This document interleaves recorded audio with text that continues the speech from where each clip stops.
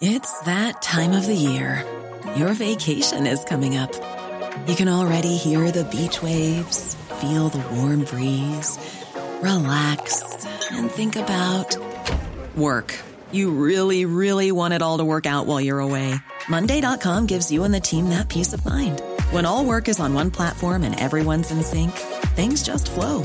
Wherever you are, tap the banner to go to Monday.com. Burrow's furniture is built for the way you live.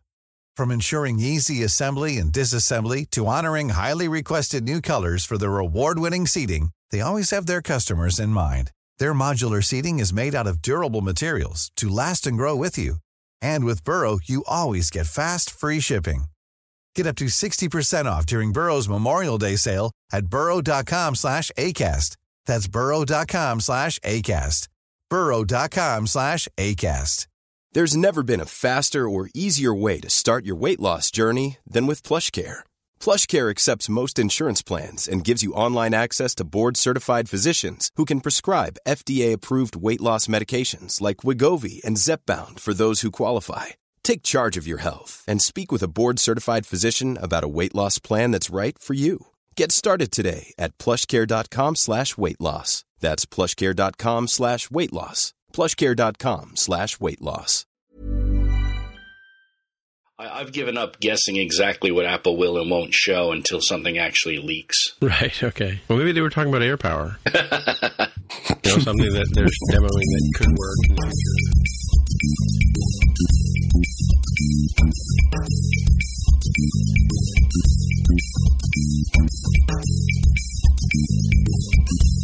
Hey everybody, welcome to episode 242 of the More Than Just Code podcast. My name is Tim Mitra and I am in Toronto, Ontario, and I'm joined once again by Jaime Lopez Jr. in Seattle, Washington. How's it going? And roll up the carpets, red carpets, let the banners unfurl. We have, once again, Drew Freeman from Pittsburgh, Pennsylvania on the show. All the way from Steeler country, yes, indeed. Steelers, go Steelers. Yes, and of course, so we missed it. We missed making a big fuss for episode 42, right? We missed making a big fuss for episode 142, and I'm sure people are going to argue with me that 242 isn't a significant number, but it's got 42 in it, right? So I think that's an auspicious number. Don't you think it's an auspicious number? No? Yeah, I mean... Douglas Adams thought so. It's a recorded format. There's not to say we couldn't go in and do special editions like George Lucas and make a big deal about it. True. That's true. Yeah, we can edit this, re-edit this one after we're done, for sure. We can come back like a year or two from now. Yeah. Well, I guess that means I have a certain pick I have to put in now that I've said that. Alrighty then. All right, so Jaime, welcome back. How was England? It was great.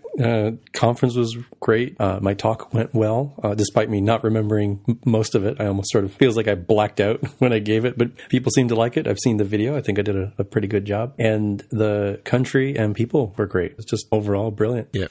Well, of course, I have a strange affinity for it because I was born there, Okay, so do we have any Ask MTJC? The first one is from friend of the show and sometimes former guest host, Gregory Archibald Hio, who says, 2 things I shouted into the phone while listening. 1, violin tuning is GDAE. Pretend you're an Australian saying g'day to remember. G'day. 2, classic Coco strings are backed by either ASCII or UTF-16. And then he has helpfully provided a link to the Apple developer docs.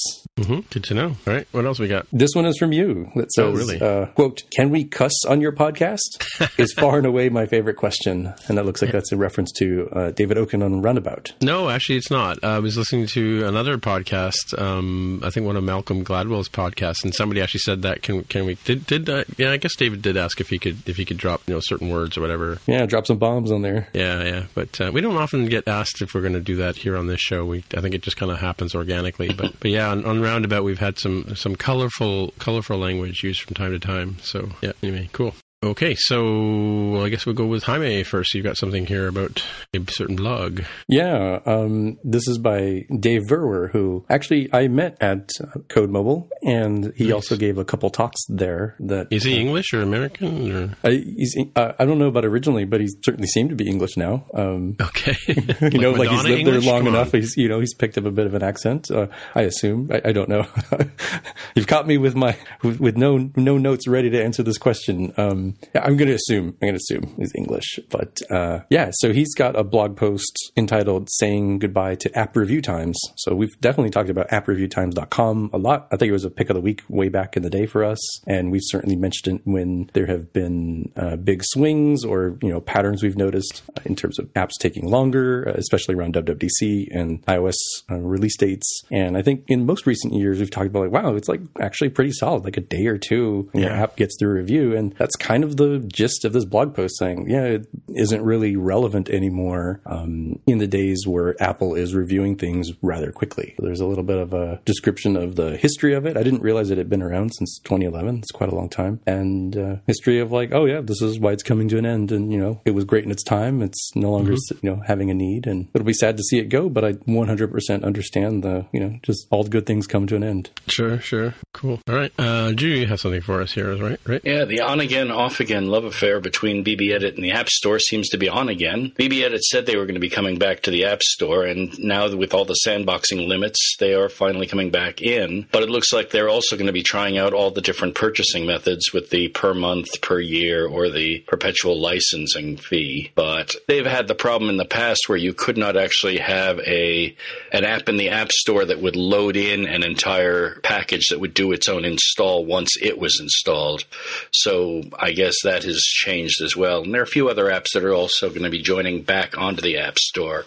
I think the Office Suite will be coming back, as well as Panix Transmit and Lightroom CC. So a lot of those apps that they said back in 2018 were coming back to the App Store, BBEdit's now doing it. The rest of them are coming now. The reason I moved this was originally posted in main stories, but I moved into the follow-up because this is actually follow-up for our show, because for a while there, what did we call it? The Mac App Store Exodus, I think it was, back in the day, like probably 2014. There was we talked a lot about BBEdit's decision to leave and the other apps. And BBEdit is my text editor of choice if I'm using a GUI. So, I have stickers from Macworld, and I have a pin that I wear on my lapel. And I'd love to know how Rich Siegel has had that app stay alive for as many iterations as it has. It's like a version 10 or 12 now, isn't it? Yes, it is. Yeah, I think it's just coming up to 12. And I love it now because I don't even bother saving documents anymore, because he's now using the containers, the Mac OS containers to save things. So I just, I do save files that I want to keep, obviously, but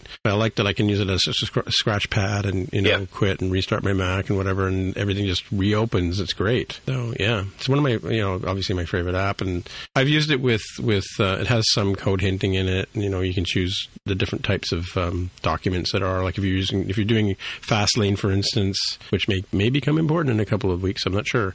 But if you're doing Fastlane, you can choose Ruby, and then it basically highlights all the text as using Ruby styling, right? So the recent major update had the Swift coloration finally added in. Oh, does it? Okay, cool. Yeah. But I use it endlessly for complex regular expressions, especially when I'm when I'm trying to do greps replaces, and the fact that it has it's not a terminal, but it's sort of a terminal worksheet that lets you effectively put together small shell scripts and run them. And if, say, you're trying to rename a whole bunch of files, I think one of the things that I've used it the most for is I'll have a base icon, and then I'll do a regex replace to have it duplicate up all the icon numbers that I would need for, say, an app icon. And it just does CPs and creates and does all the files right on the spot for me. Yeah, I use it every week for this podcast. In fact, I used to use it more, and I'll still use it for keyword and tagging, stuff like that. And but I was using it for the actual HTML code for a long time. Now we're with a provider that does a lot of the linking for me. So BBEdit's been on my Mac since, I don't know, 90 something, and same. Yeah, I've strayed, but I've always got a copy of BBEdit running in the background somewhere for sure. Yeah, so I was happy when they were on the Mac App Store. I still I have a paid version of BBEdit. I should let you know. There was a BBEdit Lite for a while. I don't know if it's still around, but you could run BBEdit and just use it for free. And I did for many years, and then I realized, well, I'm actually making a living using this app, so I just started paying for it. And then when it went to the Mac App Store, I bought a license there. And then it seemed kind of unfair, and I could see why he wanted to leave the store, because there is no upgrade path, right? So I think he's going to come back and try subscriptions out. I think you were saying, right? Yeah. What you said he was coming back for another reason? The sandboxing. What's the deal with that? And I just closed the just closed the article. Oh, well, I can open it. There's two. Well, he's looking at that. I'm looking at the other part of the article that says, so you can buy directly on their website for $49.99. Okay, good. US, or on the Mac App Store, free download, and then the subscription price is $3.99 a month or $39.99 per year. Okay. So yeah, back in February, BBEdit updated itself to be a fully sandboxed app, which is one of the things that's required. And the sandboxing limits their ability to get the extra software from working, or getting any malicious software from working on the system. Right, but does that mean, like, so I used to use it integrated with Interarchy, right? Like I would, if I was going to use, like if I grab an FTP file from a server, I could have it open in BBEdit and I could have it right back when I did my saves, right, through the FTP mechanism. But that hasn't been working for a while, and I know there's an issue with, I'm not sure it's High Sierra or Mojave security, and hopefully he mentioned a while back he was going to figure that out. But did you turn on permission for BBEdit to have access to files and folders? Maybe that's what I'm missing. Yeah. Yeah. Check your security settings for BBEdit and see that it has permission to access everything. Because that's part of the whole with the sandboxing, is that sandboxing says, well, I can only access my own document area. But with BBEdit, you want to be able to just open. I mean, the fact that you can open files neither text or in hex, you know. Yeah, there's if you go into your security and privacy, there's a privacy tab, and then there's one called full disk access. Yeah, that's what I was asking about. Like I said, I don't see that one as an option. Oh, do you have to hit add or something, maybe? Yeah, you add in BBEdit to that. Cool. All right. What's next? This is follow-up, not because we've talked about it before, but because I listened to last week's episode when I was out. And you sure it's not a fact check then? It's not a fact check. This was related to your, vaguely related to your foibles regarding your machine that has melted down. Oh, yes. I don't think you yourself, just given your experience, will make use of this, but there are many people who do. And what I'm talking about is the fact that Apple used to charge a $99 data migration fee for moving your data over to new Macs and repairs, but beginning April 2nd, so already now, as of this recording, there is no cost for data migrations with the purchase of a new Mac or data transfers with a repair. Cool. Yeah. Yeah, so they're helping people out with that sort of thing. Well, I mean, it's kind of a drag. I've been to the App Store and stood in line and like a an animal, and listen to them tell people, make sure you back up your data before you come in, and oh, I'm sorry, your phone can't be restored, and here's a new one. They hand them a replacement, and the look of horror on the person's face when it dawns on them. Some of them never dawns on them that their data has got to be recovered from somewhere, right? And not everybody's using iCloud backup for phones, for instance, and like me, I lost basically all my current work when my drive melted down, right? And thankfully, because I've been doing this for a while, I've got like 17 backups versions, right? So and timely ones, right? So I'm glad they're doing this at least now for free, right? Yeah, and I'm hoping that at some future point Apple will make it so that iCloud backups are just a normal thing for, let's say like size of the drive, or even if not full size of the drive, because the operating system takes a fair amount. Like, I'm sure they could do studies that are like, all right, here's how much data people generally produce and have on their machine that they would not want to lose, and just make that the free tier, and then make the paid tier for, oh, all right, you're a professional photographer, you've got a bazillion photos. Okay, here you go. Pay us for the terabyte level of service. Yeah. I mean, one thing, Apple's iCloud doesn't back everything up, right? It doesn't back up music files that can be restored from other services, or it doesn't back up applications, which of course can be restored. Whereas, like, say Carbon Copy Cloner or Time Machine Backup are actually backing up everything that's viable on your system, right? So, like, I mean, I do a lot of development, so I have folders inside the websites are inside the library system, folder, right? And those generally aren't part of the friendly Apple, I'm doing air quotes, friendly Apple backup kind of stuff, right? So, if I do a restore, I have to make sure, like, my SQL databases don't necessarily get restored automatically, right? Which is why I do the Carbon Copy Cloner backups and Crash Plan and stuff like that as well. But yeah, it's good. I mean, it's a pain point for people, because nothing lasts forever. I mean, like, I've had this SSD drive, and this is the first time I've had an SSD drive fail on me. I've had USB drives fail, but not like thumb drives and stuff, but not something I rely on every day, right? I expect mechanical hard drives to die all the time, Yeah. The expected life for SSDs is presumably a lot longer with no mechanical moving parts. But there is a finite number of saves you can do on an SSD drive. That's another factor that people aren't aware about, right? So there is a day. The day of reckoning is coming, as one of my accountant friends used to always say, right? So alrighty. So this just came out. We talk about this every year when it comes out, and this is the Stack Overflow developer surveys. This is for 2019, and some interesting things. We usually look to see where Swift and Objective-C and Mac people are, what they're doing. And of course, this is one where when Greg was on the show, he used to love talking about this stuff, right? So have you guys had a chance to paw through this year's results? I always love looking at the list that says years since learning to code. Oh yeah, because now I've dropped into 1% the 1% range. You both, bud. Well, I started when I was 11, so it's coming up on 40 years since I first touched code. Wow. How about you, honey? I am, let's see, the current age, I guess it's 20 years since writing first line of code. 9% of users said they're in the 20-year range. The largest one was 5 to 9 years since they learned to code, and that's 31% professional developers, not all respondents. Right. Yeah, as always, if Dr. Mark Rubin was here, he would say, well, self-selecting survey, so you got to take it a little bit of grain of salt, which is true, because the people who responded tended to overwhelmingly be people who have Stack Overflow accounts, and Stack Overflow itself says 99% of all its traffic is not signed in accounts, so just normal people looking to get an answer and get away from the website, go on with their lives. So it's a very sort of narrow slice. It's not going to be, I think, broadly applicable, but it is an interesting set of data because they do have a lot of data here. It skews younger. A lot of it was people who had largely come out of university, bachelor of science, computer science degrees within the last 5 to 10 years. So that's, and predominantly from a lot of stuff from the West United States in particular. So it doesn't fully represent everybody, with women and non-binary in particular in terms of the numbers, but it is a set of data that we can look at, and I think it's got some interesting points here. Yeah, I like the one here about other types of education, like how basically developers are lifelong learners. 90% of them, all developers, say they've taught themselves to code or learn a language. That's an interesting statistic. Yeah, gender has always been a tricky one here too, right? Let's look at professional developers here. Yeah, 7.5% women. That's not good. We have to get at the girls in middle school when they start to learn to lose their interest in development. Right? STEM and STEAM has been doing much better over the past few years. Yeah, it'll catch up, I'm sure. Let's see, where it gets down to the languages. It's always fun. Do they cover that here? They have sexual orientation for the second year. Oh, go for Drew.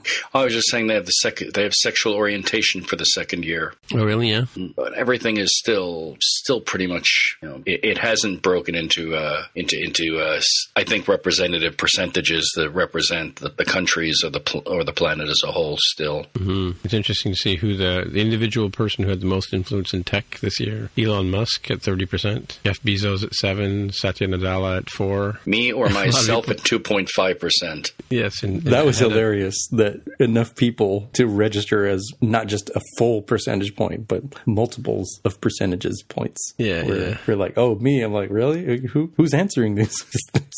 Looking at programming languages, Objective-C is down at 5% now, and JavaScript obviously is the highest, which is, I guess that's web, right? I love that Swift and Kotlin are almost neck and neck. Yeah. Pretty close, top 10 ranking there. Python moved up quite a bit. Kind of makes sense just given how pervasive it is in academia, as well as, I think, growing interest in machine learning and data science programs. Mm-hmm, mm-hmm. Yeah, Node.js is kicking butt in other frameworks, libraries, and tools. Let's see. Platforms. Ooh, lots of Linux and Windows. Lots of Docker. Pretty much shows you that LAMP is still a fairly prominent thing. Yeah. Oh, and I think this was dreaded. Objective-C is number 2 in one of the most dreaded languages. That one I don't really like. Okay, I get Visual Basic. That totally makes sense. I don't get why Objective-C ranks so high in the dreaded. I don't know. It's a little weird to me. It's got such a bad rep since everybody's.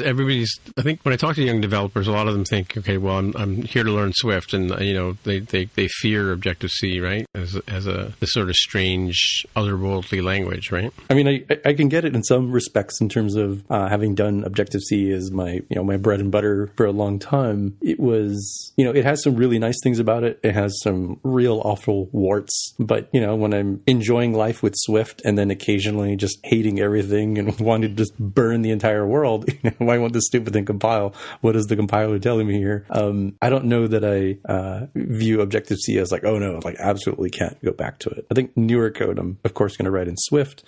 Don't go out of my way to write Objective-C, but there are times when it's sort of like the right thing to do when you're in an existing code base, or maybe even some circumstances where you're trying to just quickly iterate on something and say, type safety be damned, I just want to see if this concept even works, and then I'll rewrite it in Swift, once I get the basic idea going. Oh, really? Okay. Yeah. I'm looking at the platforms that developers are working on, and Linux and Windows are never going to be a surprise. But what surprises me is that nearly a quarter of the respondents said Mac OS, and closer to an eighth said iOS.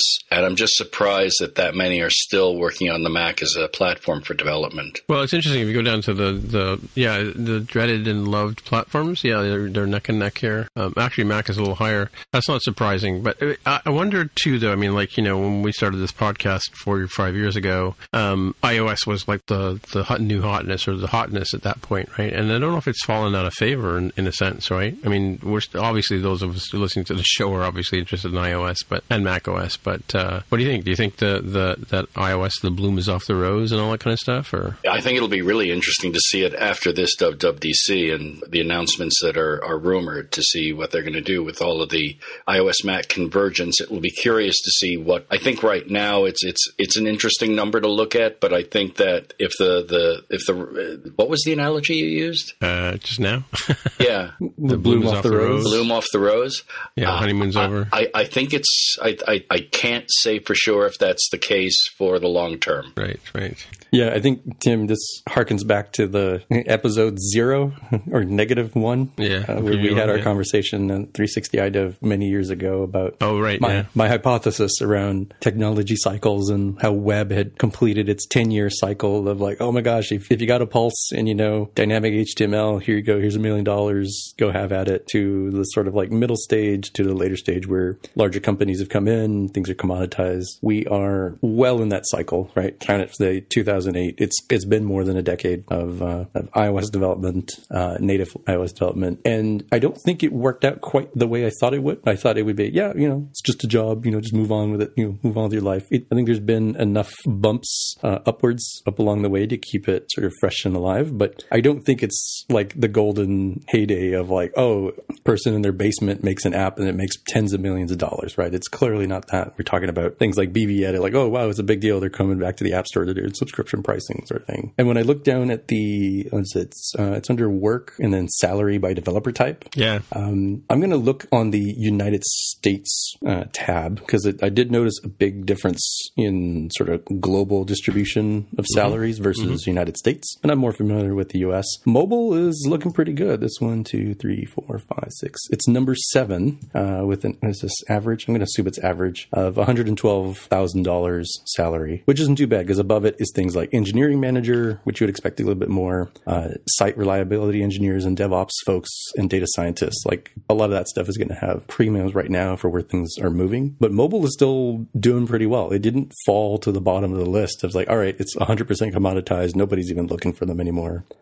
It's a little curious to me that mobile drops way, way, way down on the list when you look at global. And I don't know what's happening there. Maybe it speaks to some sort of difference in, one, we talked about the respondents here and their particular slice, or even two, maybe there's a difference in the kinds of attention that mobile gets in, let's say, like the West, like the United States, versus other places in the world. But at least for us here, in this hemisphere, it certainly seems like mobile is still hanging on as like a thing you can get paid a premium for. Not as much as you could have back in like 2009, 2010, but it's still doing pretty good. It's still paying the bills pretty well. Yeah, and then you can do a tab between global and United States salaries. Not surprising at all to me that the United States, being a higher cost country, tends to have higher salaries.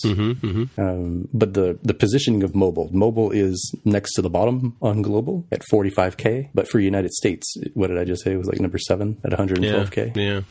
And Tim, can you talk to it as far as Canada's concerned? Is Canada reflecting closer to the global numbers, or is it reflecting closer to the mobile numbers? Global or the United States numbers? We're closer to the United States kind of numbers than global. Like, we're sort of the 51st state or whatever we call ourselves, but without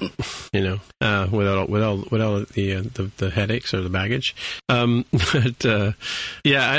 think we're more or less the same. If you look at like hired.ca or hired.com has a salary chart, and we're comparable to in terms of salary ranges what people are making in the States. We're obviously nowhere near what's making in California or New York, but that's also living expenses there. Yeah, cost of living is quite a bit different there too. So yeah, I think it's more or less the same. I mean, not mind you, these dollars are American dollars, and so if that's the case, then no, we're probably a lot lower than these numbers we're seeing here. In terms of I will point out that we do have an international audience. I'm very curious if anybody has interesting data points or things they'd just like to say. They can hit us up on Twitter with hashtag AskMTJC. Let us know how are things looking in your neck of the woods. Is mobile still a thing you get paid a premium of some sort for, or is it just another development job and maybe you could find other skills related to development? Well, it's too. I mean, the other thing too about mobile development, or just in terms of what phones are out there. I mean, the United States is very heavy on iPhone, I believe, and then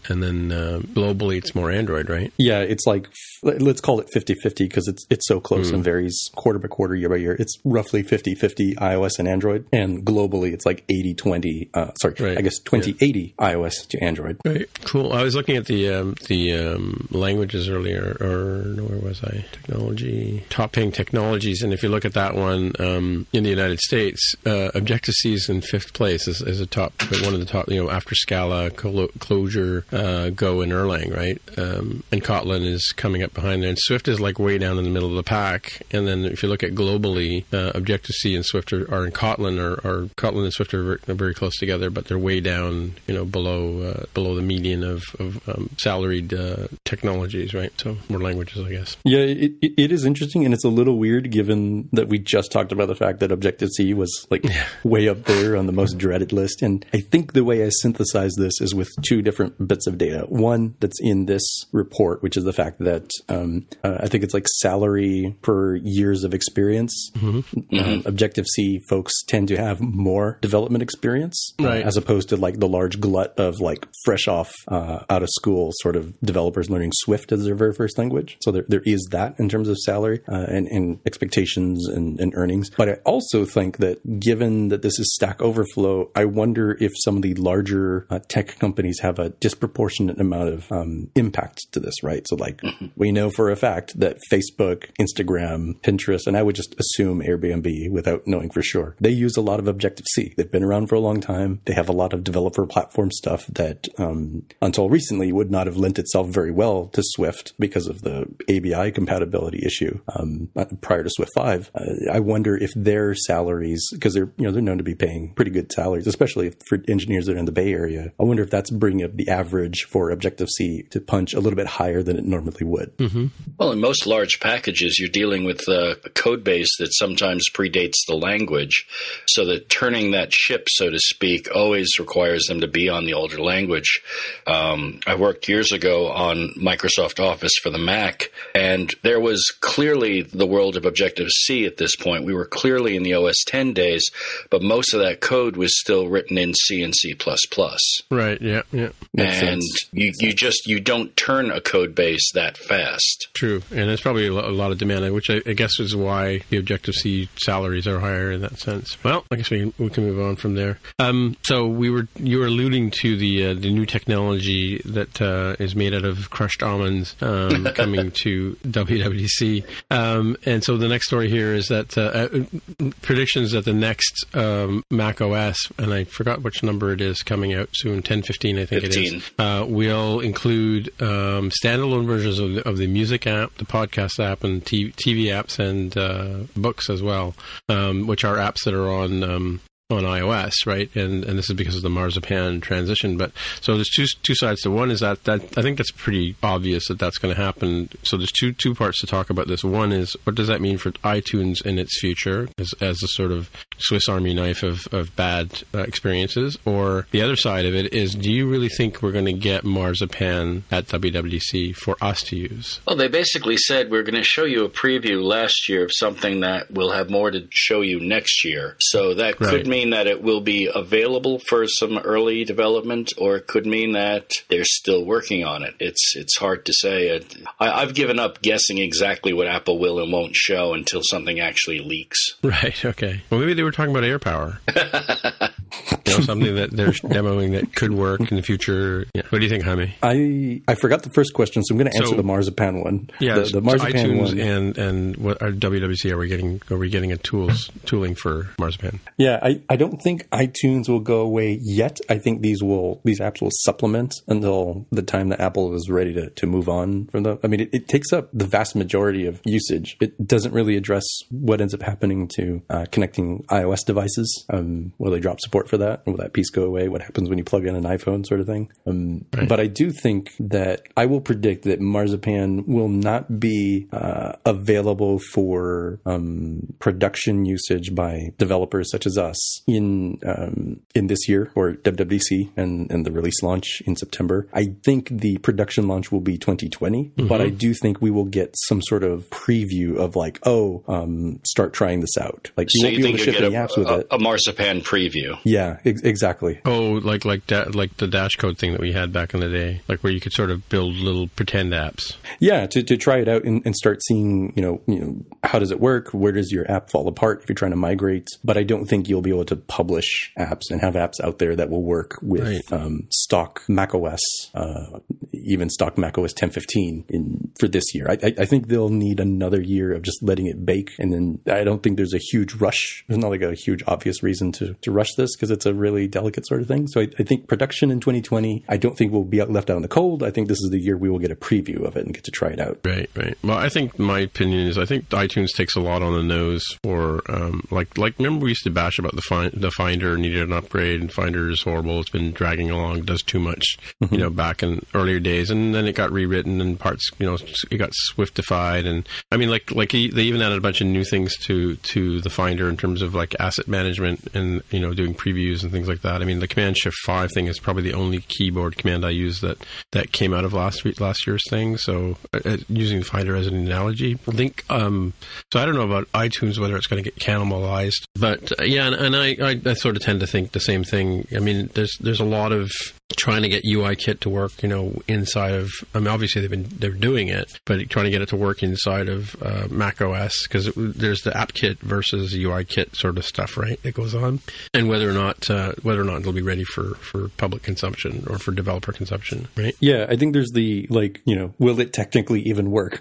Does it compile sort of thing? And then there's the, what are the best practices? What are the human interface guidelines end up looking like for Marzipan apps? And people wanted to get a chance to make really good quality experiences. That I think there's still so much uncertainty in my mind about that. That's why I said 2020 for production, and let us try this out as a beta or preview, as Drew put it. Right, and Drew can probably address this, but the whole idea of mouse events and keyboard events and windowing, right? Isn't that quite a bit sort of different in Mac OS? It is, but it will also depend entirely on how much they try to attach the usage to, say, your trackpad. If they try to make your trackpad the touchscreen for this app, because, you do have the menu and the menu bar access to an application, but running an app is different. And I really have not sat down. I really should sit down with the News app on Mac OS and see how the interactions are different, because that will really be sort of that guideline on how they're beginning to look at that. Right. Okay, cool. So you've got something here about tvOS? Yeah, it looks like 12.2.1 for tvOS dropped. It's got unannounced bug fixes. It would seem that some of these apps that they've been pushing, the new TV app and the news app, are still having little bits of problems. They may have found a security hole or the like, but there was just a very small drop for 12.2.1. None of the other .2s have had a .1 release come out yet, but I wouldn't be surprised if we see those over the next week. Right. Okay, cool. All right, let's move on to Netflix, Jaime. Netflix has apparently confirmed that it is dropping AirPlay support and won't let you use AirPlay from your iOS devices to Apple TVs anymore. As noted in this article by The Verge, they did it with sort of little explanation and little warning.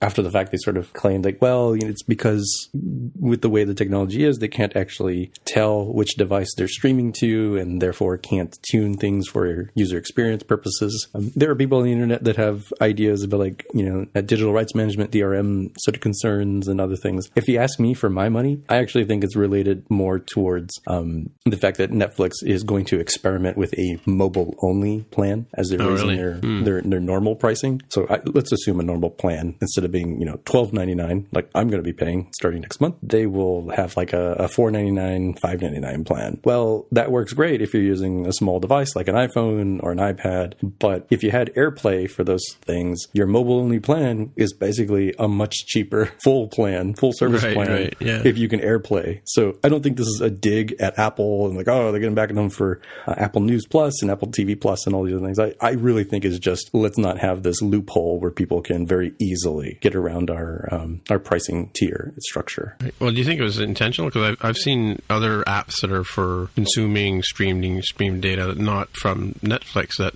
from time to time have, or version to version have dropped AirPlay or messed it up, right?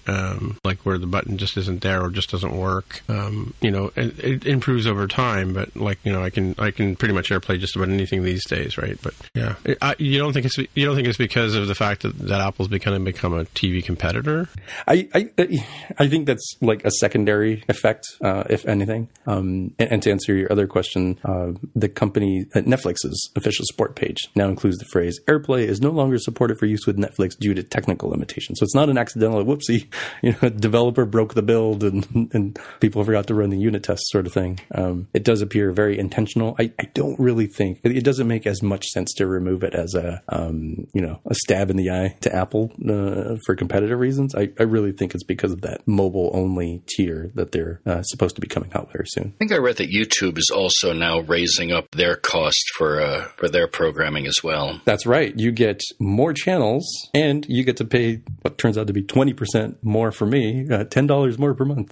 Really? Do you have a YouTube subscription, Jaime? I have YouTube TV, assuming that's what Drew is talking about. Yeah. And yeah, they're going to add like a Discovery Channel and Oprah Winfrey Network and Food Network, Animal Planet, a few other things. But a big thing for me is like I didn't really care about those channels enough to pay more money. It's just why I don't pay Comcast locally for cable for that. And the $10 rise has me really thinking about alternatives. So I'm going to be looking at Hulu TV with the attached Hulu plan to see if that ends up being better. Certainly cheaper as of this recording. I like Hulu's programming. Yeah, their originals work seems to be something that might tip the balance in their favor for my personal selection.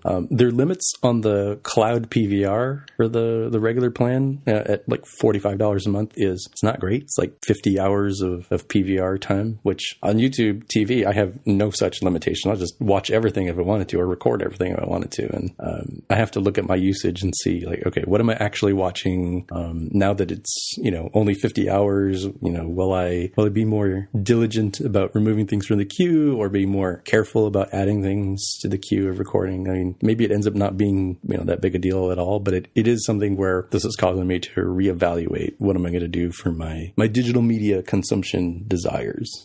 Interesting. Well, we'll have to wait and see, right? Like anything else. What do you got next? Oh, the next one is, I thought it was just a little release note that I actually got an email about today as of this recording, but turns out the interwebs is on fire with this. So this little documentation update from Apple that says, hey, here's how you notarize your app before distribution. The part in yellow is the part that people are in a tizzy about, which is important. Beginning in macOS 10.14.5, all new or updated kernel extensions and all software from developers new to distribution distributing with developer ID must be notarized in order to run. In a future version of macOS, notarization will be required by default for all software. So what does notarization mean? I remember thinking that it was a way to sign your software, kind of similar to the way that that current signing works. But unlike, let's say, iOS development, where you have to make sure this developer certificate is signed, otherwise the operating system absolutely refuses to run your software, right? That's part of our build process. But macOS isn't really fully like that. Like we talked earlier about the Mac App Store apps and what you have to do for sandboxing and entitlements and stuff. That's cool and great. But pre-existing software that you just download from the web and run locally, like Gatekeeper gets involved there. But this is like an in-between where rather than having to sign up for the Apple Developer Program and pay the yearly fee to distribute, you would not have to pay for this. It'd be free service from what I understand, but it would be a requirement as a way for Apple to provide extra due diligence and security around software. Like, was this actually a legitimate copy of software? Like, remember what did they call it? It's like Xcode Ghost or something. It was like hacked versions of Xcode that were being redistributed from servers in China. Yeah. So this would not prevent that sort of situation, but Apple could say, hey, wait a minute, like this is not a legitimate version of Xcode, and then yoink, there goes the notarization authorization, and those copies would be dead, right? Very similar to like when rogue apps get out for iOS or macOS that require signing, they can revoke the certificate, and then you're good because like it won't spread and propagate anymore. The notarization also can be revoked in case you have compromise your signing certs. Oh, yes, good point. It says here at the top of the article that Apple Notary Service is an automated service that scans your software for malicious content, checks for code signing issues, and returns results to you quickly. And if you pass, then it generates a ticket for you to staple to your software. So Apple is notarizing the software is what the case is. And then I guess that allows Gatekeeper will allow it to be installed or run or whatever, right? So because you can go in and say, if it's unsigned, you can go in and say, yes, I take the responsibility for the software and let it run. But I think you're saying now it's going to be even more mandatory. The notarization will be mandatory in a future unspecified version of macOS. Right.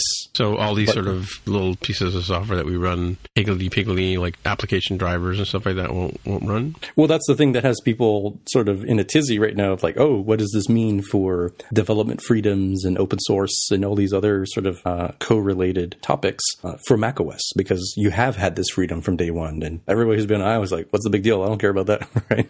It's so unusual to have unsigned software that it's going to be an interesting chasm for Apple to cross in this particular case. Right. How many amendments do you guys have? How many what? How many amendments do you guys have? Like, to the U.S. Constitution? Yeah. It's like, without looking, I'm going to guess it's 25. Oh, this would be like the 26th Amendment? I get to have my app on, I get to install any app I want on my Mac. Let's see, real-time follow-up, constitutional amendments. Many of them are there. Scrolling way down, bottom of the list. I was close. There are 27 amendments. I said 25, so I was off by 2. Well, theoretically, you were correct then, because one canceled the other one out. We had that no drinking amendment, and then we had no, it's okay to drink amendment. So those two cancel out. You consider that 25. Right. All right, Drew, you have something here. So yeah, it looks like Apple has updated the web preview for podcasts. And I mentioned this could be a follow-up because I remember listening to the show, I think the week before I came on, when you were talking about the fact that you're not supposed to number your episodes anymore. Yeah, right. And they've completely changed the format of the way that the web preview looks. And if you want to see it, what you do is you look up a podcast in iTunes, you copy the link, and then open that link in your web browser, and you get a nice big icon of the podcast, the number of episodes that are available, and a lot more visual real estate taken up with the podcast. All right. Okay. So do we need to make a preview, or is it just allow you to preview the? I think it's just using the same graphic that you've uploaded in the past. Because, well, I mean, for MDJC, it's just the big key caps. Yeah. No, I mean, so like in this screenshot that's attached to the article, they've got like a play button underneath one, so people will be able to play right from the Apple website. Looks like. Yeah. So it's not like we have to make a video, or like with the App Store, we have for iOS, we have to make a little video to run as a preview. Not like that, right? Yeah. So, Tim, if you look a little bit lower in the show notes, Drew has helpfully, very thankfully provided the Apple Podcasts web link for our little show here. Cool. And it'll be linked in the show notes too. I did my homework. Huh? I did my homework. But I don't have a preview. What's going on? But you may notice it's podcast.apple.com/US. Oh, that's where I am. Okay. Do you guys get the preview or what's going on? I'm unclear what you see. So I see. I don't see little play buttons. I don't see each one with a sort of a summary, like the screenshot. I don't see what you guys see, like in the article screenshot is there. Oh, that's interesting. Maybe you should put CA in there to see if that changes it. Why would that matter? Oh, yeah. I just pressed the play button and I could hear our wonderful intro music. Maybe once again it's only US. Did they prevent it? Let me see. Let me try CA here. So instead of US, I'm going to try CA. I'm using Safari. Am I supposed to have a certain version of Safari? No, I'm using 12.1. So. Oh, it looks. Yeah, you know what? He might be right, Drew. Like I went to same link, podcast.apple.com, but instead of /US/CA, and it looks like I'm staring at iTunes.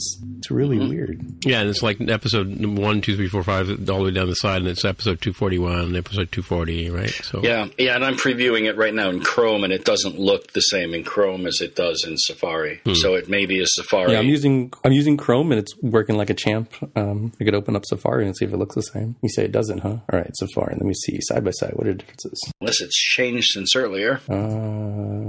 It looks pretty close to me. I'm trying to see if there's any visual differences. No, maybe they updated it since the last time you looked. Yeah, it does look slightly different now. What does? You looking at Apple Insider one or something, or? No, he's looking at the Apple Podcasts preview link in Safari versus Chrome, and I'm not seeing any differences here, but I've just opened this as we're going through this show here, so I didn't see what Drew saw earlier today. For those of you driving at home, if I click on so it's not working for you anymore, or it is working for you? Because if I click on the link to their podcast, the App Insiders, on in the article, I get just plain old. Yeah, they've changed it since I looked earlier. Because if you look at the article in Apple Insider, you can see it's a much larger graphic. You can see that they've spaced out the episodes with information, and now it's gone to an almost simple table view. So I have a feeling that this may be a temporary thing, or this may be something they're in the process of changing. It's something probably worth keeping an eye on. Maybe it was a leak or something. Might have been. Accidental leak. Interesting. All right. Well, keep an eye on it. Sounds interesting. We'll have to make our cold opens much more entertaining then, Jaime.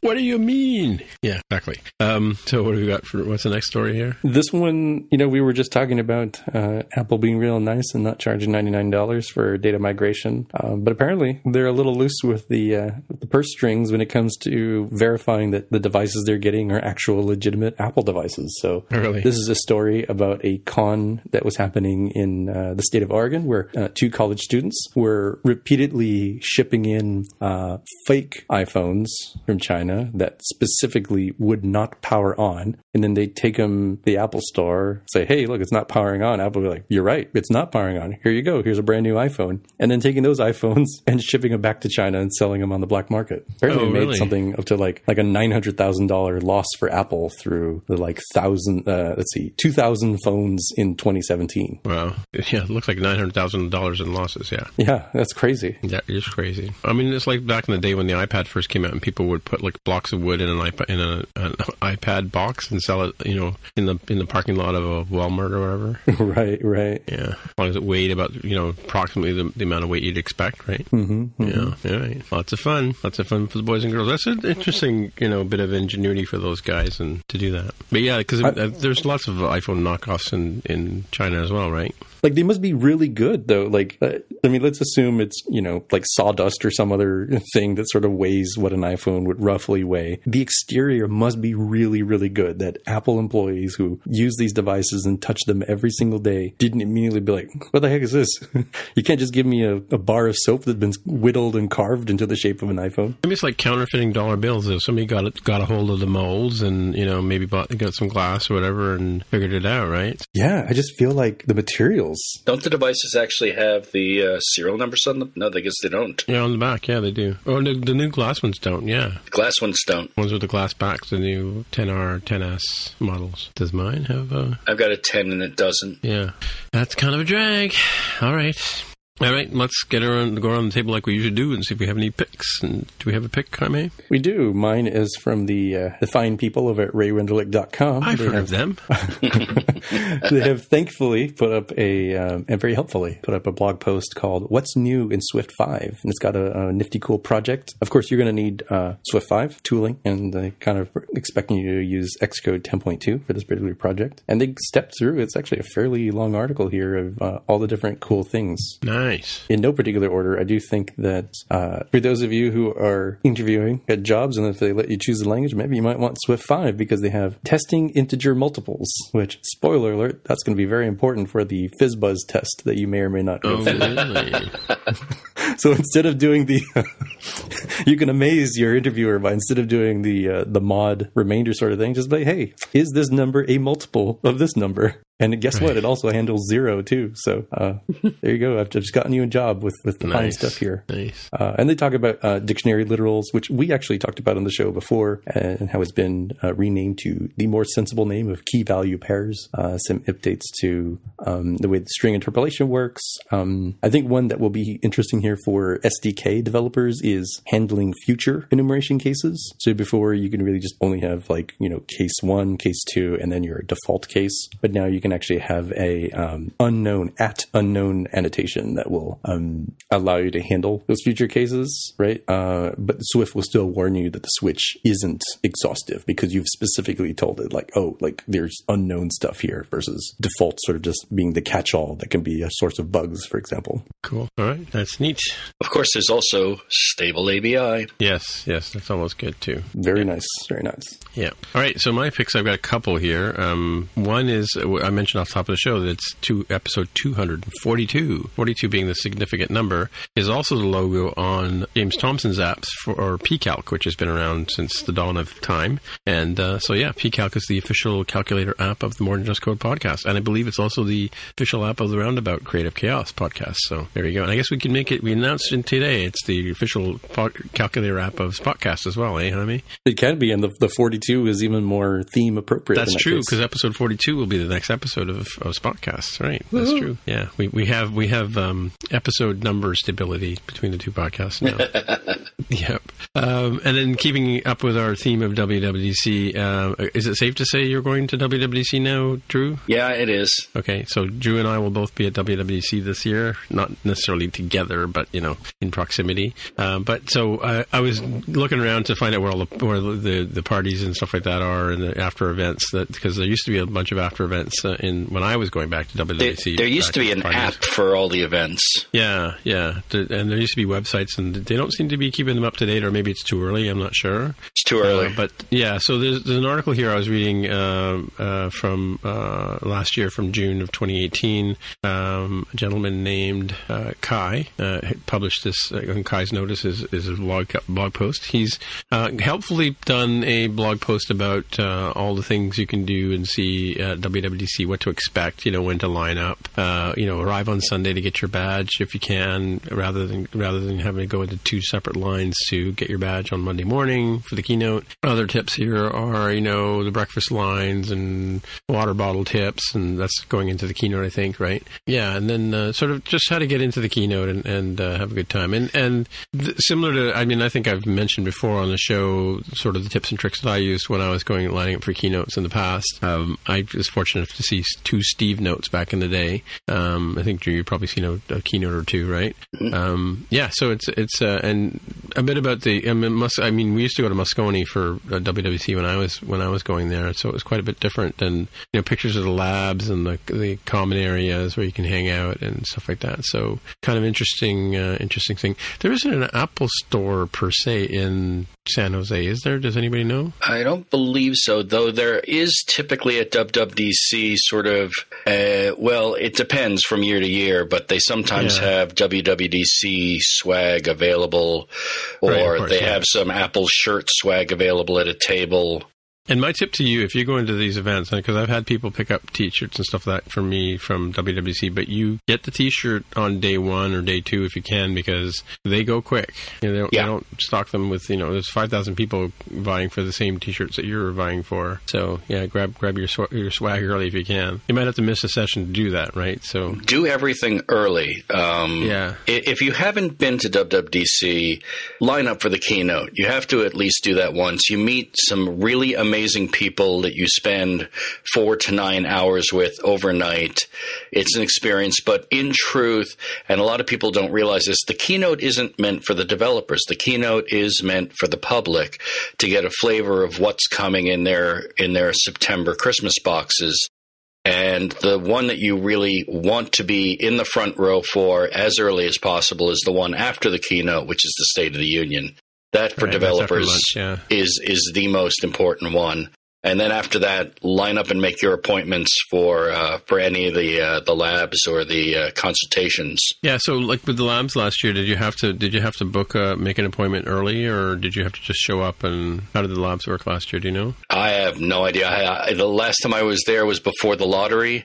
Oh, okay. You haven't been to I haven't been there. Okay. That was how it worked in 2012. Right. And depending on how the rooms are set up, sometimes they will have an interesting topic in a smaller room, and they will cut off access to that room. Right.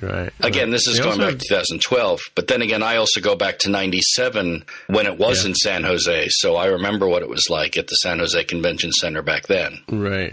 Is it the same place, the McHenry Convention Center? Is that I'm not sure if it's the same. I don't know if the convention center in San Jose has changed or not.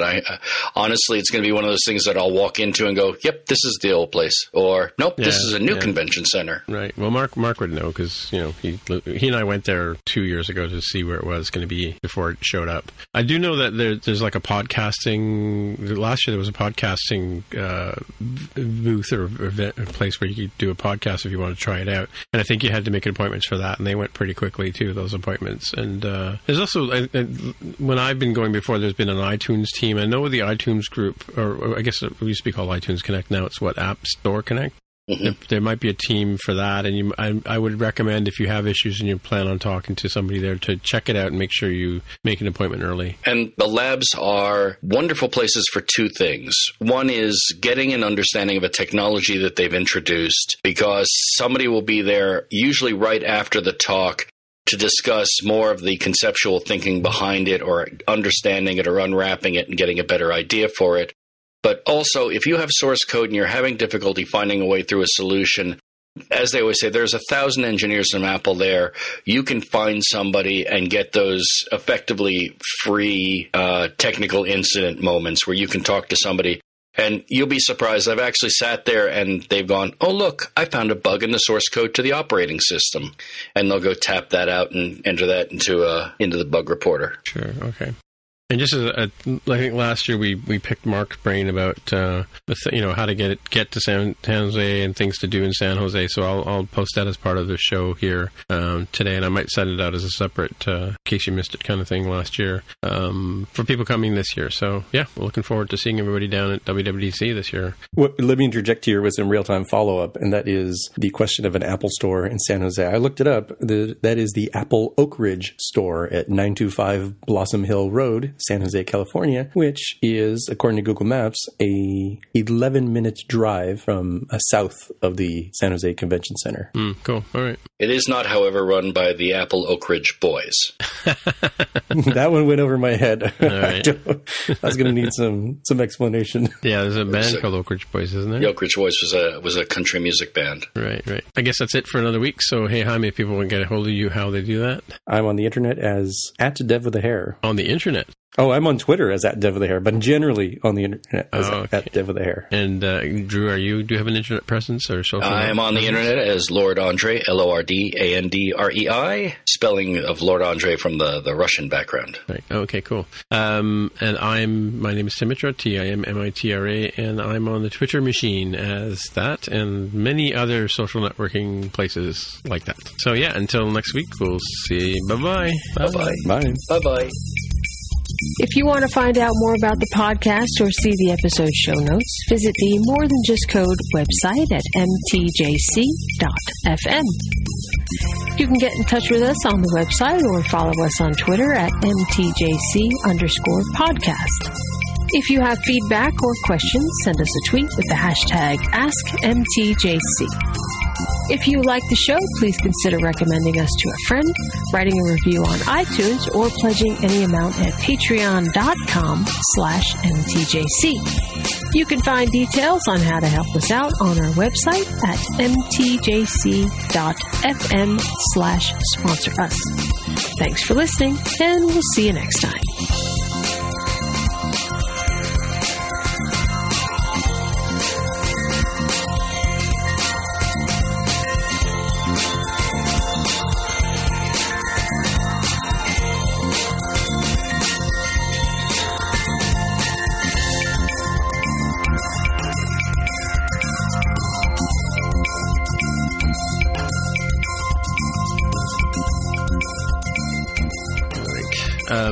Yeah, end scene, as it were. Yeah, we had an argument once. Maybe you can settle this. You've done some theater stuff, right, Drew? Mm-hmm. I've done a good bit. Okay, so we argue sometimes about whether it's and scene or end scene. I've heard both used. I can't help you with that one as an argument because I've heard people use both and give history for both. It's, and ... scene or end scene.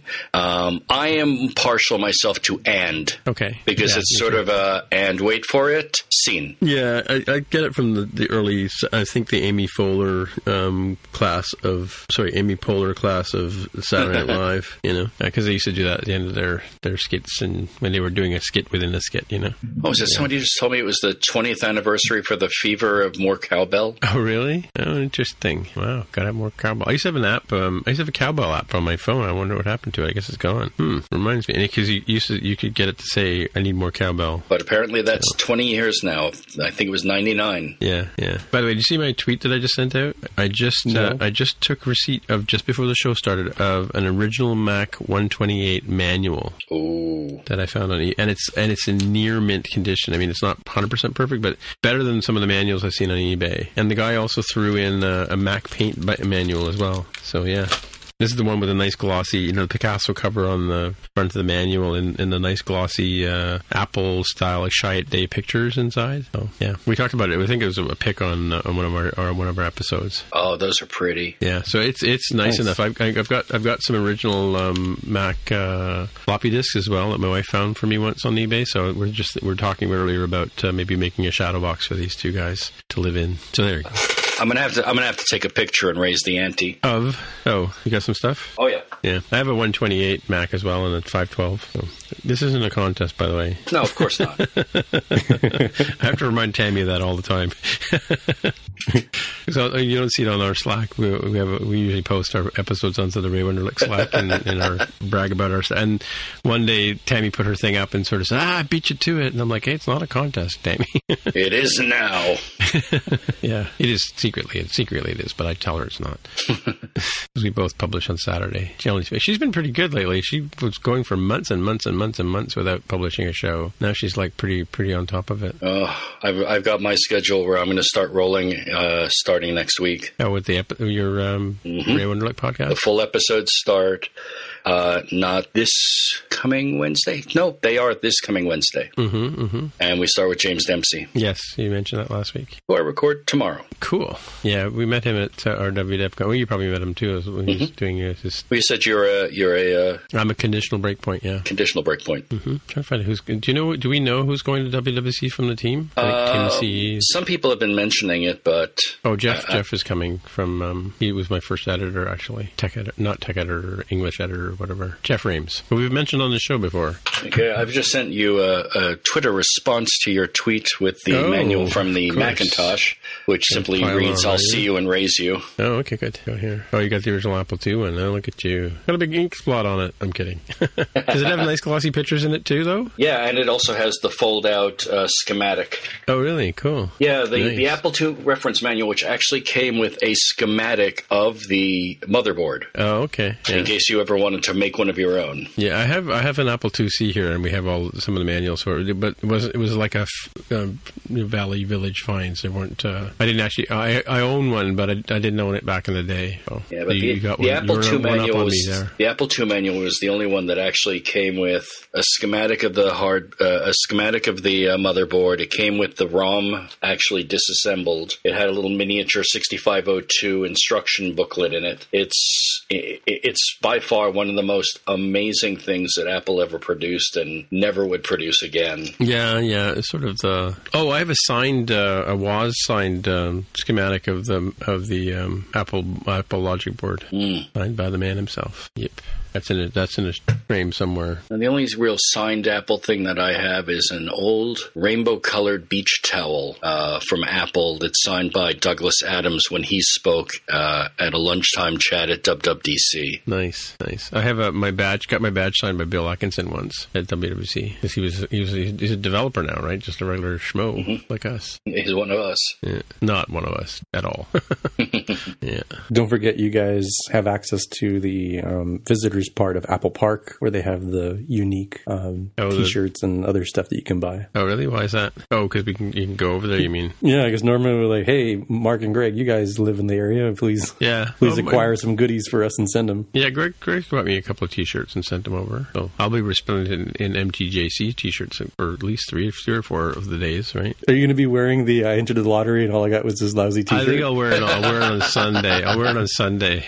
I might wear it during the week. Who knows? I'll wear it on Sunday. I need to get one of those from you because I think I have one double extra large left. So I don't know. I don't have very many left. I think I might have an extra large too. I think I can still fit into an extra large size. I still think I can fit into an extra large if there's a double extra large. I do have a double extra large because I made one up for somebody and then he never sent me the address, and then so I had two of them and I just shipped one out to a fan a couple of weeks ago. So someday I'll figure out why I made that childhood wish to look like Santa Claus. I don't know why.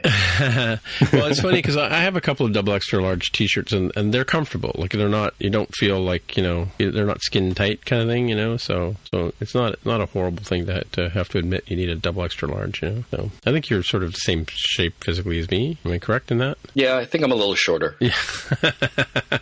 That's why I wear the fedora. It gives me a little more height. Right. How tall are you? Well, 5'8" as of my last physical. Yeah. I'm actually shrinking. I was 5'9" for most of my adult life, and then last year they took my physical and they said, well, you're 5'8 3/4. I'm like, I'm shrinking? No. Yeah, that's normal apparently, but yeah. No, I'm still 5'11", so been that my whole life. Well, not my whole life, sorry. That's incorrect. That's inaccurate. The vast majority of your life at this point, grade right? 10 or so, 10 or 11, exactly. Yeah. I was going to say, that was a painful birth. Yeah. You go through mothers off. So the guy that was at Code Mobile, is that Nigel Hamilton, the one that you took the picture with, Jaime? That's right. And he just walked in with a T-shirt on, like an MTJC T-shirt? No. He's a fan of the show. Oh, and, okay. I had T-shirts to take over there. Okay, right. And he introduced himself, and we talked, and I said, oh, man, I have T-shirts. I need to make sure you get one, because I was also running low on stock. Right. So I made sure, hey, we have a handful of ones. Cool. Various sizes, try them out. Cool.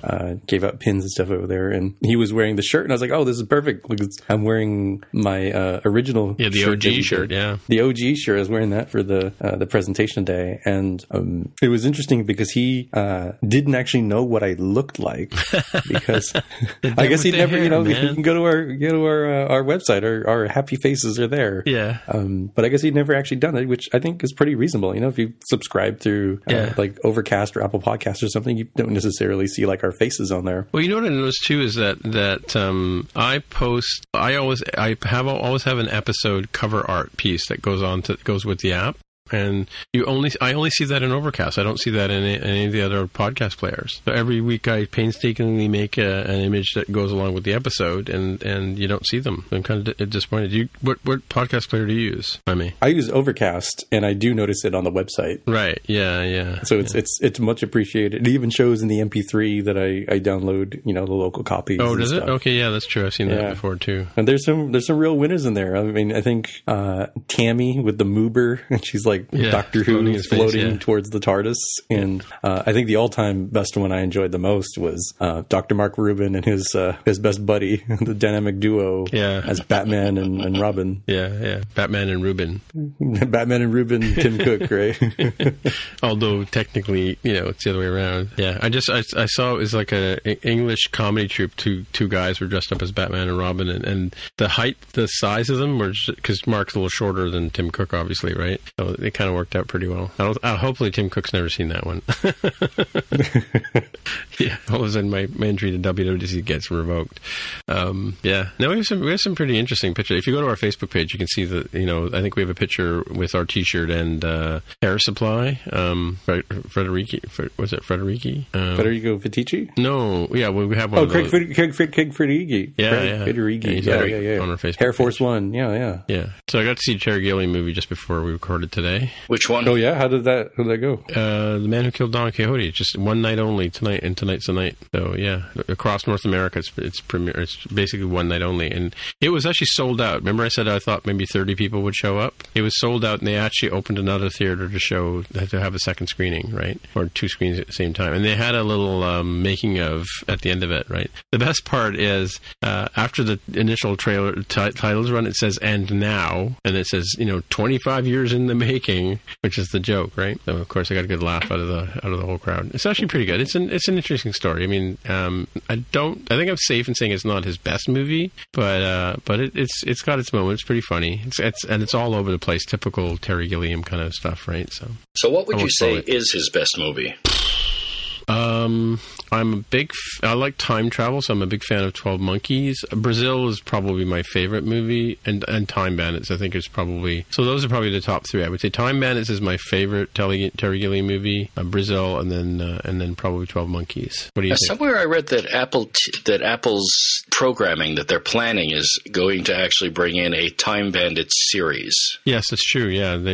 Jaime reported that on his podcast 2 weeks ago, yeah. Yeah, I'm not terribly thrilled about that, but, Well, the director's the guy from Ragnarok, and he's funny and crazy. Yeah, but I don't think Time Bandits wasn't Terry Gilliam's story, right? Like Brazil was, and I think 12 Monkeys was. You can tell the ones that Fisher King is another one I think that Terry Gilliam was responsible for. Oh, Jabberwocky! I gotta say Jabberwocky is one of my favorite movies too, right? So it's just ridiculous. And so it turned out I went to the theater, and another friend of mine who I frequently run into on a regular basis, Annie Hart, who doesn't listen to the show or any of our podcasts, surprisingly, but ran into her in the theater, and so we sat with her and a friend of hers, and we had a good chat about Star Trek and podcasts and stuff like that before the show began. But why am I telling you this?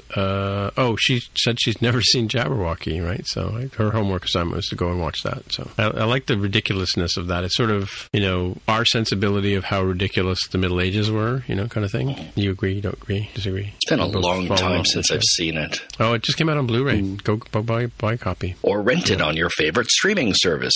That's true. You could do that too. Do you rent movies on iTunes? I do. Oh, really? Okay. Yeah. It gives me that blockbuster feel of I don't have to commit to this thing. Yeah. But then again, I still have a preteen, so I don't get out to cinema as much as I want to, unless it's like for the major big blockbuster that I know I'm going to get out to. Right. Have you seen Captain Marvel? Oh yeah, that was one of the major big blockbusters that I was out there on opening weekend for. Yeah, that's just because of the blockbuster reference, right? So. Well, that one just broke billion. Did it? Yeah, it's now I think number 7. So we did see Shazam last week, and I do highly recommend you go see Shazam. Really? Yeah. It's interesting. I mean, it's not Shakespeare, right? But it's not Pacific Rim either. By that same token, Jaime knows how I feel about Pacific Rim, but I've never actually made it through an entire Pacific Rim movie. But it's got some really good humor. I mean, it was PG, right? So it's not like imagine a 15-year-old kid is all of a sudden transformed into this buff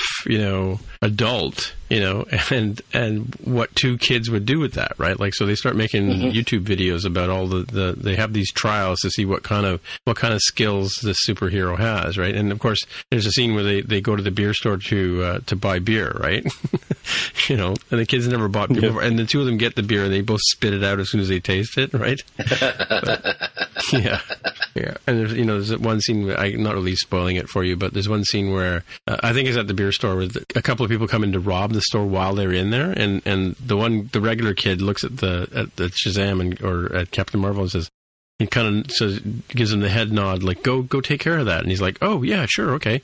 And he runs over and he goes, stop that. And they shoot him, right, with a gun. And the bullet just bounces off him. And they're like, ooh, you have bullet immunity, right? And said, shoot him again. And so they start, the two criminals are shooting him. And then he's like, well, wait a minute. You only shot him in the chest, where he's covered up with his uniform, or his suit or whatever, right? Shoot him in the face. The entire audience goes, no. Right. But it's all that kind of stuff, that kind of like, a 15-year-old, hey, let's see if this works kind of stuff, right? Childlike wonder. It is. It's a very, and of course they open up a YouTube channel and they start publishing all their little videos of him and stuff like that. So it's actually pretty funny. And it's in the same universe as the other DC people. So they're not in it per se, like there's no other, other than Captain Marvel related stuff. That's all I'm going to say. But, because there's obviously an evil guy. What do you call those guys? A nemesis, right? But yeah. Sadly, all I could get out to see in the past week, and I was up in Canada again, was I think it's called Wonder Park or Wonderland, which was the animated feature about a little girl who designs an amusement park and then has to save it. And then she basically loses faith in it and stops thinking about the amusement park, and then finds herself in the amusement park trying to save it from the darkness of it being abandoned. Oh, okay. All right. It so wanted to be a Pixar movie, and it just missed on a couple of things. It suffered from the same problem as Tomorrowland. It had such a great idea and such potential, and they had to cut corners in so many places to make a simple movie that it lost some of its potential depth. Right. But I mean, the 7 and the 8-year-old who came along loved it, so it fit its audience. Right. Interesting. That how old your son is? Oh, no, this was with the girls. Oh, the girl. Oh, the girlfriend's kids. Okay, cool. Nice. All right.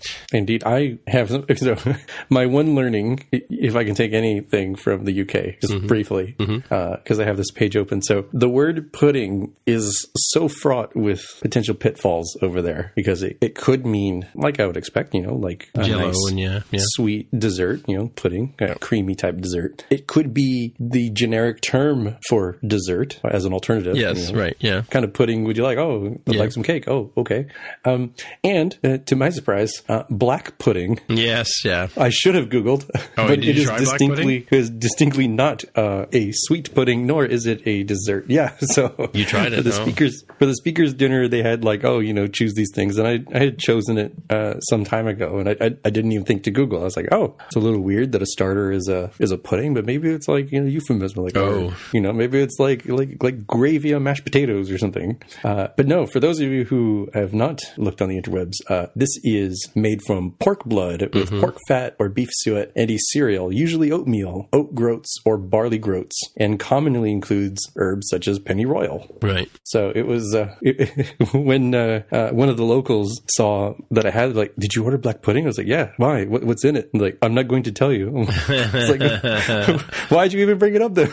Yeah. I would have been better off not knowing what it was, and I thought it was something horrible, but it's not. It tastes pretty good. I don't know that I would go out of my way to go like. Yeah, but did you have it by itself, or you had it with eggs and bacon and breakfast or something? It was, what was it? It was like on a bed of egg. Yeah. Were there baked beans? Was there baked beans? I don't think, no. The one I had did not have baked beans. I'd have to see. Maybe I got a picture of it. And see. It's funny, that you say that, because we used to, in my family, when I growing up, we used to call dessert pudding, like you said, right? And it's kind of, I guess, after I've lived with all these Canadian girls over the years, they've known we call it dessert now, right? But yeah, I forgot about pudding. And yeah, we used to have black pudding with our cereal with our breakfast on Sunday mornings. As we'd have like a fried tomato and egg and bacon and toast and a bit of black pudding, but not a lot of it, right? So yeah, it's definitely an acquired taste. It took me years to understand the line. You can't have your pudding until you've had your meat.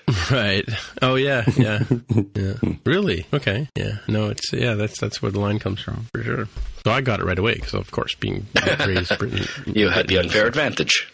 Yes, the unfair advantage of being born in Britain. Yep. Yeah, and the other thing I discovered, one, I mean, I feel like it could have been show topic, but Apple Pay is like 10 times better over there than it is here in the United States. Oh, really? And it's not because of Apple Pay per se, but the fact that they have contactless payments just about everywhere you go meant that I never had to use cash. I never had to use my actual credit card. I was just like, oh yeah. Go up to Canada. Canada's got it wired as well as that. Pretty much. Yeah. Every time I go to Canada, my wallet barely comes out. It's all off my watch. Yeah, exactly. It was sweet. And I ended up buying a Manchester City soccer scarf from a street vendor. I was like, oh, I'm going to get this as a memento, a souvenir. And this is the one time I had to use cash. And I had no clue how much anything was in terms of, change I should be getting back because, as it turns out, the vendor made a mistake. He did it in my favor, but I had this scarf that they wanted 8 pounds. I was like, all right, well, I've got a 20-pound bill. Give him a 20-pound bill. And I would expect, oh, okay, it's going to be 12 pounds, right? So he gives me a 10-pound adorable little bill, and then he gives me a 1-pound coin. So that's 11 pounds so far. And then he gives me 3 coins, each of which are 50 pence.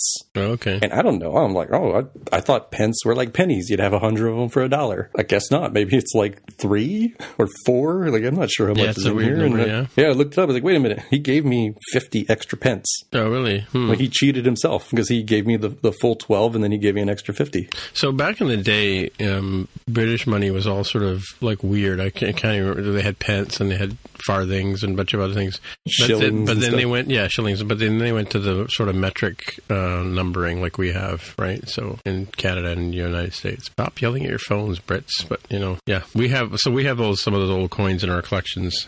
Their money is like if you took American money and washed it together with Canadian money. Mm-hmm. I find that your guys' bills are more they're like brighter colored for sure and more plasticky. Well, more those are recent bills. Yeah, and theirs have a lot of polymer stuff in it, so it feels very different from American money. Oh, but really? it kind of has a texture and color that's more muted than the Canadian style money. Yeah, and the bills are different sizes, right? There's different sizes, like a 20 is bigger than a 10 and so on and so forth, right? I only have 2 different kinds of bills because I went to the ATM, so I only have a 20, which is pretty big, and a 10, which is adorably small. It looks like it's for small children. Okay. It's like you could not possibly confuse those two. So how much is 20 pounds in American dollars? Are we talking figuring for Brexit or not? Yeah. I don't know. When I was there, it was like $1.30 per pound. So I'd lose like 30%. Yeah, it's gone up and down. It's different things like over the years. So the coins out of Britain are really kind of interesting because I think if you have one of each coin, you can actually, the latest mint, you can actually make a shield out of the patterns on the coins. Oh, really? Interesting. Following up here, it looks like it's still the same rate, roughly $1.31 to £1 sterling. So did you fly into like Heathrow and then up to, or did you fly into Manchester? Flew into Manchester. Oh, okay, yeah. So it was a little further away. Chester is largely a university town. Mm-hmm. I mean, there is other stuff around it, but like it's so clear that so much is predicated on the presence of the University of Chester. And I got to see the cathedral and walk around to see a little bit of the castle stuff and the walls that are still up there around the city. And people Roman stuff. Yeah.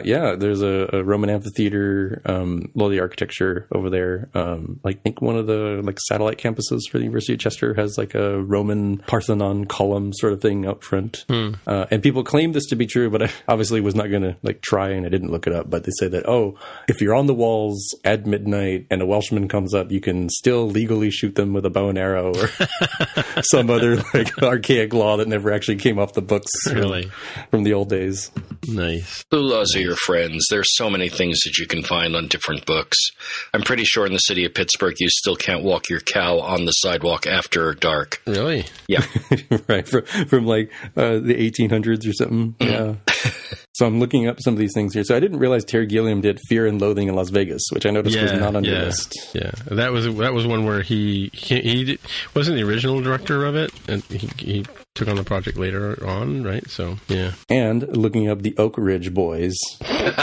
According to Google, I mean, just based on like the thing it shows in their discography on the little right-hand side panel, it says here, songs. The first one on the list is from 1981, Elvira. They actually just recently had a cover of that with an a cappella group called Home Free. They're a country a cappella group that covered the song with them. Really good remix of the song. And I'm not a country music fan. Well, let's see here. Oh, they're still on tour? Mm-hmm. It says tour dates. Oh, what just happened? My tour dates coming up Friday, April 12th in St. Joseph, Missouri. I mean, they're not playing huge venues anymore, but Elvira was their huge song, and their recent cover of it with the a cappella group is fantastic. Wow. I'll have to check that out. I'll have to check out the video of that. Oh, it's on Apple Music too. Never mind. I'll listen on my HomePod. Nice. Yeah. I'm reading this book like a comic book. I don't think it's ever been opened properly. Was the Macintosh, the old Macintosh manual? Yeah. Should be using like acid-free gloves and stuff. I'll have to remember to pack the Apple one that I posted so you can take a look at it so you can see all of the hardware specs in it. Sure. I was saying, Tim, you should be using like archival quality acid-free gloves to touch that thing. Ooh, look at some of these illustrations are pretty cool. I've seen this before because there's a website where somebody documented it. But you know how you read comic books where you just barely open them at like 20 degrees? Yeah, I mean, like Jonathan's got all the comic books and stuff. I'm sure he has gear that can help you preserve that thing. Yeah. Oh, I have an IKEA Ziploc bag, and it's gone into as soon as it arrived, you know. Yeah, you want the acid-free instead of the Ziploc because plastic is treated so it won't flake the paper. Oh, okay. I used to collect comics. Yeah, Jonathan's got a lifetime supply of comics. If you really want to go crazy, you get the acid-free bags, and you get a backing board so it doesn't run the risk of getting folded. Right. Yes, we're familiar with the process. I haven't quite got my son onto this yet. He just hasn't quite bitten onto the comic book craze. Mm-hmm. I have faith. Yeah, I guess it's a little different now because they're definitely not as cheap and like disposable as they once were. You don't just find them at the local drugstore. They're significantly higher priced. They tend to be collected in graphic novels, and it almost feels like the best way of anything nowadays to get into that would be to have one of those all-you-can-eat subscriptions to like DC or Marvel Comics. Yeah, I've been doing the Marvel one to catch up on some old books and look through some of the old things that I used to read. Well, this is pretty cool. I like it because it explains the whole desktop metaphor and how to use a mouse and back in the early days. Oh yeah, of computing. Yeah, it's a little wrinkly and beat up on the back, but but it's clean. You know, like not well loved. I mean, well loved, I guess, or just lived in somebody's drawer for all these years, right? I also have a Picasso Lite as well. You've seen those ones? No, I don't think I know what you're talking about. So when the Mac first came out, they gave all the dealers like how you take a piece of glass and you etch a design into it and you light it from the edge, right? Yep. So it's the Picasso drawing that's the original Macintosh logo. Ooh. In a glass thing that's about like 12 inches high or so. Yeah, bought one of those on eBay years and years ago. Someday it'll be worth something.